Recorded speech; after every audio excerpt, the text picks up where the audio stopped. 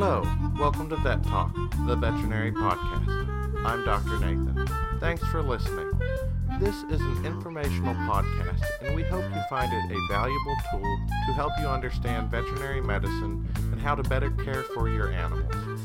If you want to contact us, please reach out to theveterinarypodcast@gmail.com. You can find a complete list of the podcast episodes on SoundCloud or by going to lickingvalleyvet.com and finding the education page. While you are there, take a look at our blog section for more helpful information. You can also follow Licking Valley Veterinary Hospital's Facebook page if you want regular updates on released podcasts, blogs, and videos. If you find this information helpful, please feel free to make a donation to the continuation of this content. There is a link to do this on the webpage under the podcast list. As always, thanks for listening, and I hope this information is helpful to you. Today we will be talking about one of the diseases affecting cattle, anaplasma. What is anaplasma? Well, it's coming for you. That is, if you live in the eastern United States.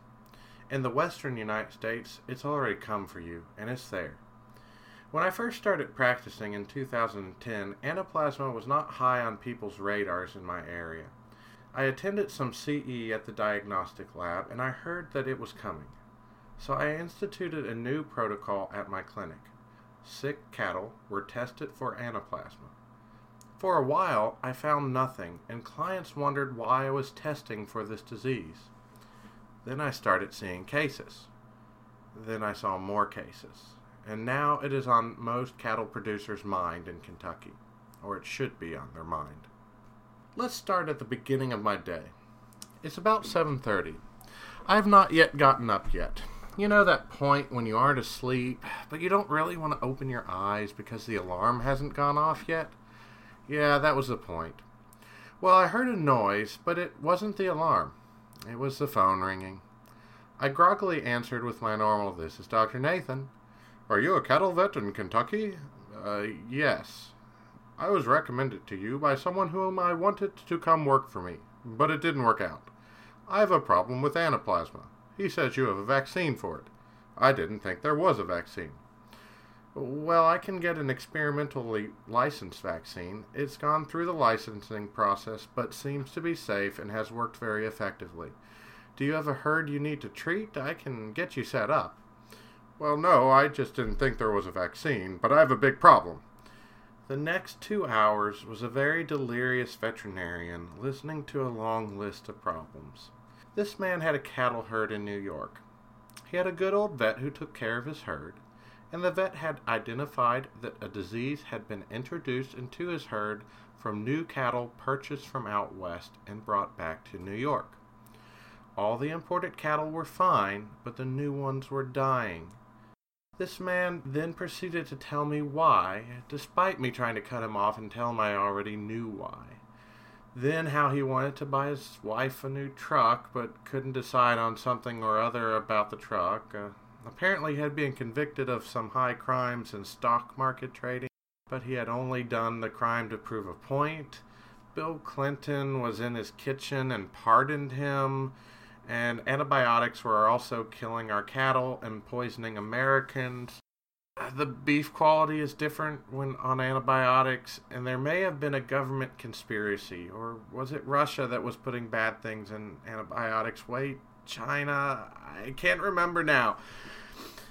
But that's okay. This phone line is safe because he used old software that couldn't be hacked by the Russians. I lost track of how all this was related at some point, but couldn't quite hang up the conversation because I wasn't sure where it was going to go next. This was one of my weirder conversations. Sometime I should tell you all about the angel aliens.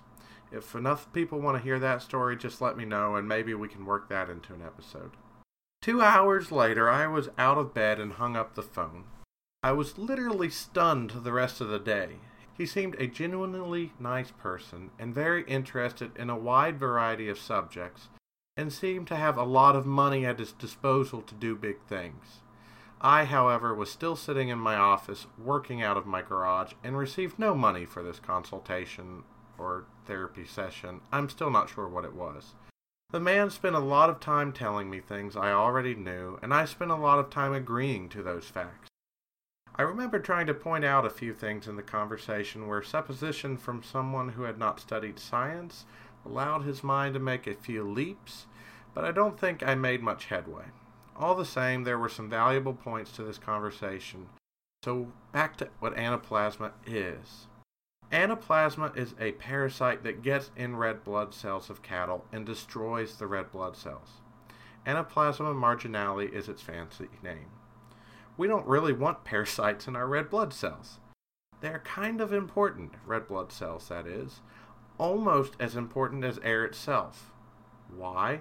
Because they are what transports air itself. Red blood cells transport oxygen to animals' bodies. Without oxygen, we die. But parasites are known to kill us. So when our bodies identifies a parasite, they try to kill that parasite. Do you see the start of a vicious cycle? Well, remember in Game of Thrones, Cersei was all like, hey, let's put all the civilians in our city so the most wonderful Daenerys Targaryen and her dragons can't kill us. We'll be safe. No, you won't, Cersei, because Dany is going to kick the crap out of you. She's going to take Drogo, knock your little ballista out, destroy your armies, break your castle, break you, and topple your little city, because you freaking did everything wrong. You're evil. You took her throne, you left her to fight an ice dragon and White Walkers all by her lonesome, killed tons of other people. Dany is going to wreak some havoc on you. Booyah. Sorry, back to the point. So what anaplasma... Wait. No. One more thing. Hashtag Team Dany. She was totally justified in what she did. Spoiler alert. Everyone is like, no. She turned and went over the edge. No. She's just had one of her closest friends killed after countless other setbacks. And Cersei was using innocent humans as a shield. Except these weren't innocents. These people were fueling the armies fighting Dany and had no loyalty. They supported whoever was sitting on that throne and would have stabbed Dany in the back if someone paid them the right amount. They made the tools that fought against the true Queen of Westeros, and they only surrendered when they were having their butts handed to them by a dragon. Of course you ask for mercy. Would Cersei have given mercy? No. But all of a sudden, Dany makes a little maybe mistake, and she's killed for it. Come on, Jon. Where's your love? She was a little tense. All you needed to do, Jon, pack a picnic lunch, take the Queen of Dragons, and go to the beach for a little getaway. She would have calmed down, and everything would have been good. Things just got a little tense in the end. Dany, if you were listening, I would have supported you to the end. You would have been a great queen. I would make a great dragon vet, and in case Emilia Clarke is listening, I'm single, and yes, I've gotten way off topic. My podcast is about dragon food. I mean cattle. Sorry, anaplasma. So there was a point to this, though I got lost.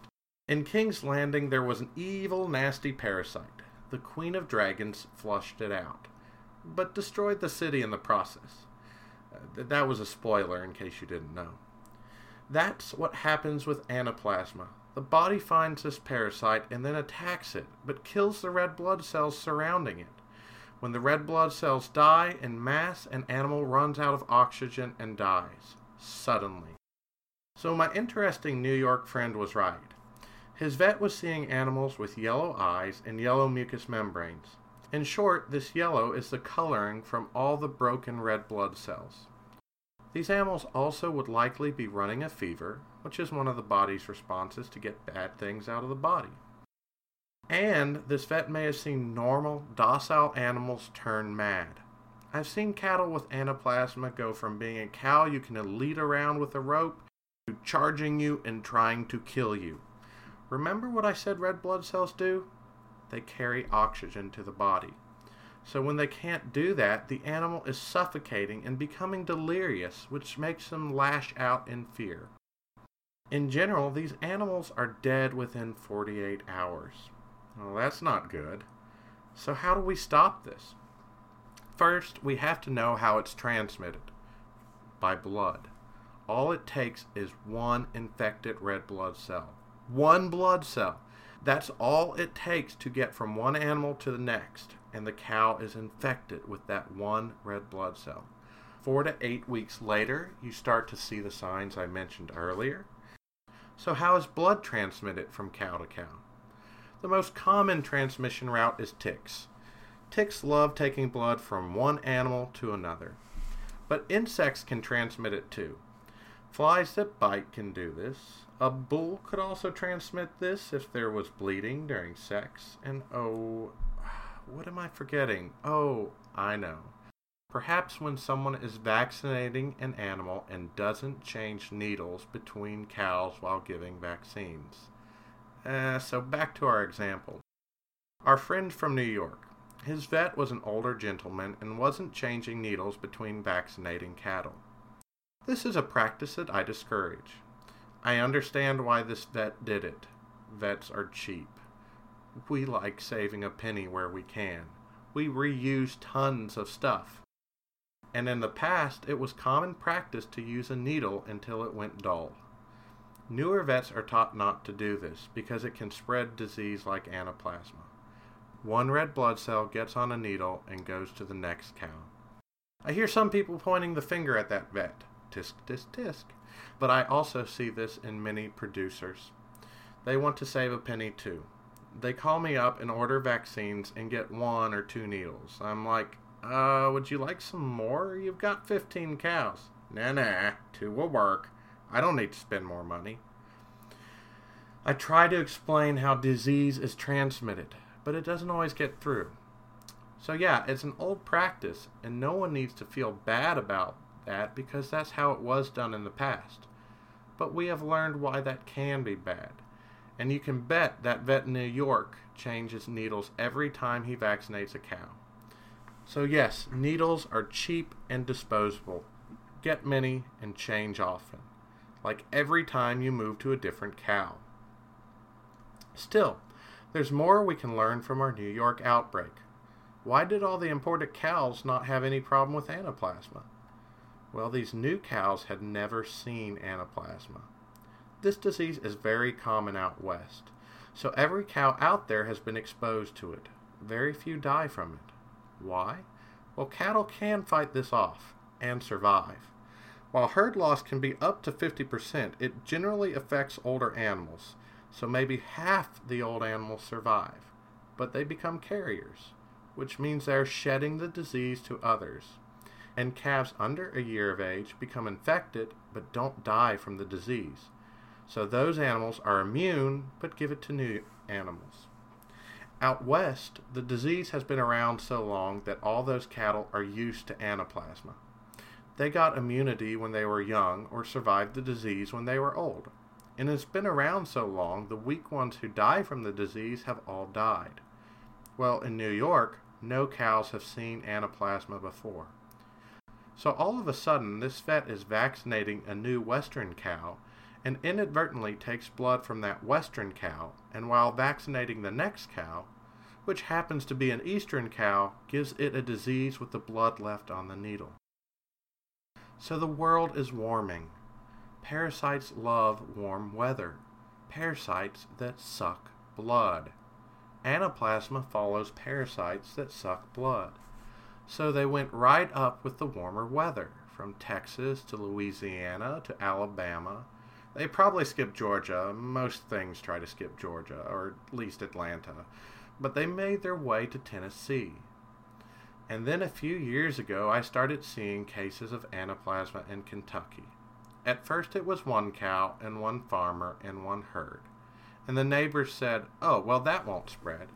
I tried to say otherwise, because it will. They weren't listening when I explained how it was spread. Flies and ticks don't care about property lines. And it isn't everywhere in Kentucky yet, but I'm not surprised when I see it anymore. So what do we do about this? Well, first off, we don't reuse needles. I mean, this is Kentucky. We have a drug problem. My local doctor's office will exchange used needles from druggies and give them clean ones. I don't think they are allowed to ask any questions. So if you don't want to spend a few dollars with your vet every year, buy needles once, go to your local doctor's office and do a needle exchange. just make sure to tell them you want at least an 18 gauge needles, because you're doing big drugs, right? Cheapos. If you don't want to take advantage of needle exchanges because you don't like such social stigmas being attached to you, you can at least start more parasite control. Keep the fields mown so there are less biting flies and ticks. Deworm appropriately to minimize external parasites. Set up rubs to keep parasites down. So then what else can you do? Well, in an animal that is in that 48-hour window where they start to show signs from being affected, you can treat them with an antibiotic called oxytetracycline. It's aggressive therapy in multiple doses, but I have managed to recover animals with this drug. Have your vet come out to show you how to dose properly, because I use a different dose amount and different frequency than I do for other diseases susceptible to oxytetracycline. Then people said, well, if injectable oxytetracycline works, let's put it in the food.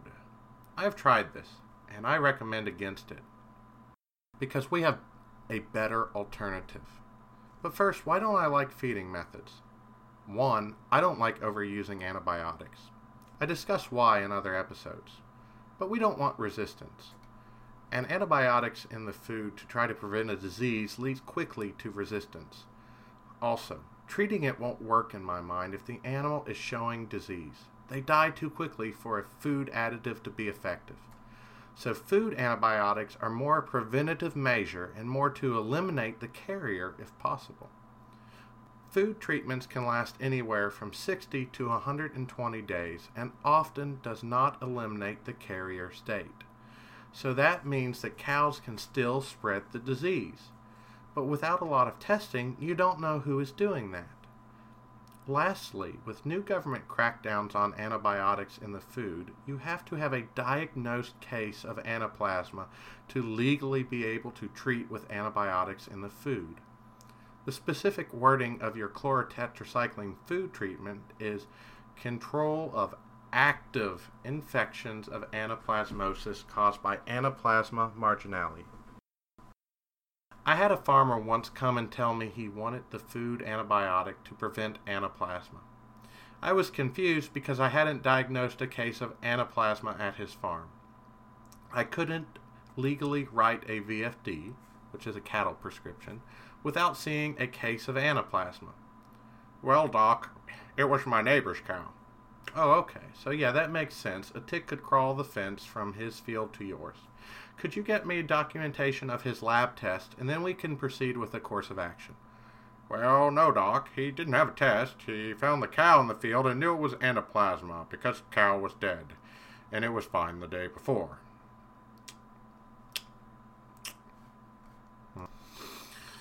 Deep breath. Well, that won't quite cut it. I had an upset farmer, but legally no foundation to put an antibiotic into a food production animal and potentially create antibiotic resistance. However, what he can do, which I think is better, is vaccinate for it. Years ago, a company called Fort Dodge made an anaplasma vaccine. This was before my time, so I don't know how well it worked, but it went off the market. However, Dr. Gene Luther of University Products makes an anaplasma vaccine. Go to anaplasmosisvaccine.com to learn about him. But he sells a vaccine, which he makes, which has been experimentally approved for use by the USDA. He's a very passionate man and has answered many questions personally about his product to a young vet trying to save some cows in Kentucky. He hasn't paid me to market this vaccine for him, but I do try to sell it. Because it's not an antibiotic. Because we can vaccinate animals and prevent the disease. Because by spending some money, we can prevent up to 50% herd loss. That's 50% we can stop from dying. We're saving cows. We're preventing antibiotic resistance. And all we have to do is vaccinate. So head down to your local needle exchange and get a few extra needles, and then ask your vet for this anaplasma vaccine. It's a sub-Q vaccine. After 2 initial doses, 4 weeks apart, it's an annual vaccine, and it's safe for all cattle. And if the expense of the needles and the expense of the vaccine seem too much for you, imagine if you lose 1 cow, or maybe half your herd. Is that too much of an expense? But remember, you won't have to do this forever. The world is changing. Parasites are moving north into what used to be colder climates. Soon, all our cattle will be exposed, and it won't be a problem because the disease will be endemic. All the young animals will have been exposed to it and have immunity, and it won't matter that they are carriers because all the cows that they have come in contact with will be carriers too. But will that be 5 years from now? 10 years? 20? Well, I guess until that happens, if you don't want to vaccinate, remember, half of your herd may be gone and may cut into your profits for the year. If you're local to my clinic and have cows, talk to me about getting this vaccine. If you aren't from Kentucky, talk to your local veterinarian for advice on what the disease is doing in your area and how best to prevent it. Normally, I say go with what your vet says, but I will say that many vets have not yet heard of the experimentally licensed vaccine and may only have food antibiotic alternatives. You may bring it up so you can do your part in preventing antibiotic resistance in our country. Thanks for listening. I'm Dr. Nathan. I hope this information was helpful to you and gives you a little more perspective on the world. If you want to reach out to us, email us at theveterinarypodcast@gmail.com. Don't forget to tell your friends about our podcast and check out lickingvalleyvet.com for information on blogs, videos, and the complete list of podcasts in our education section.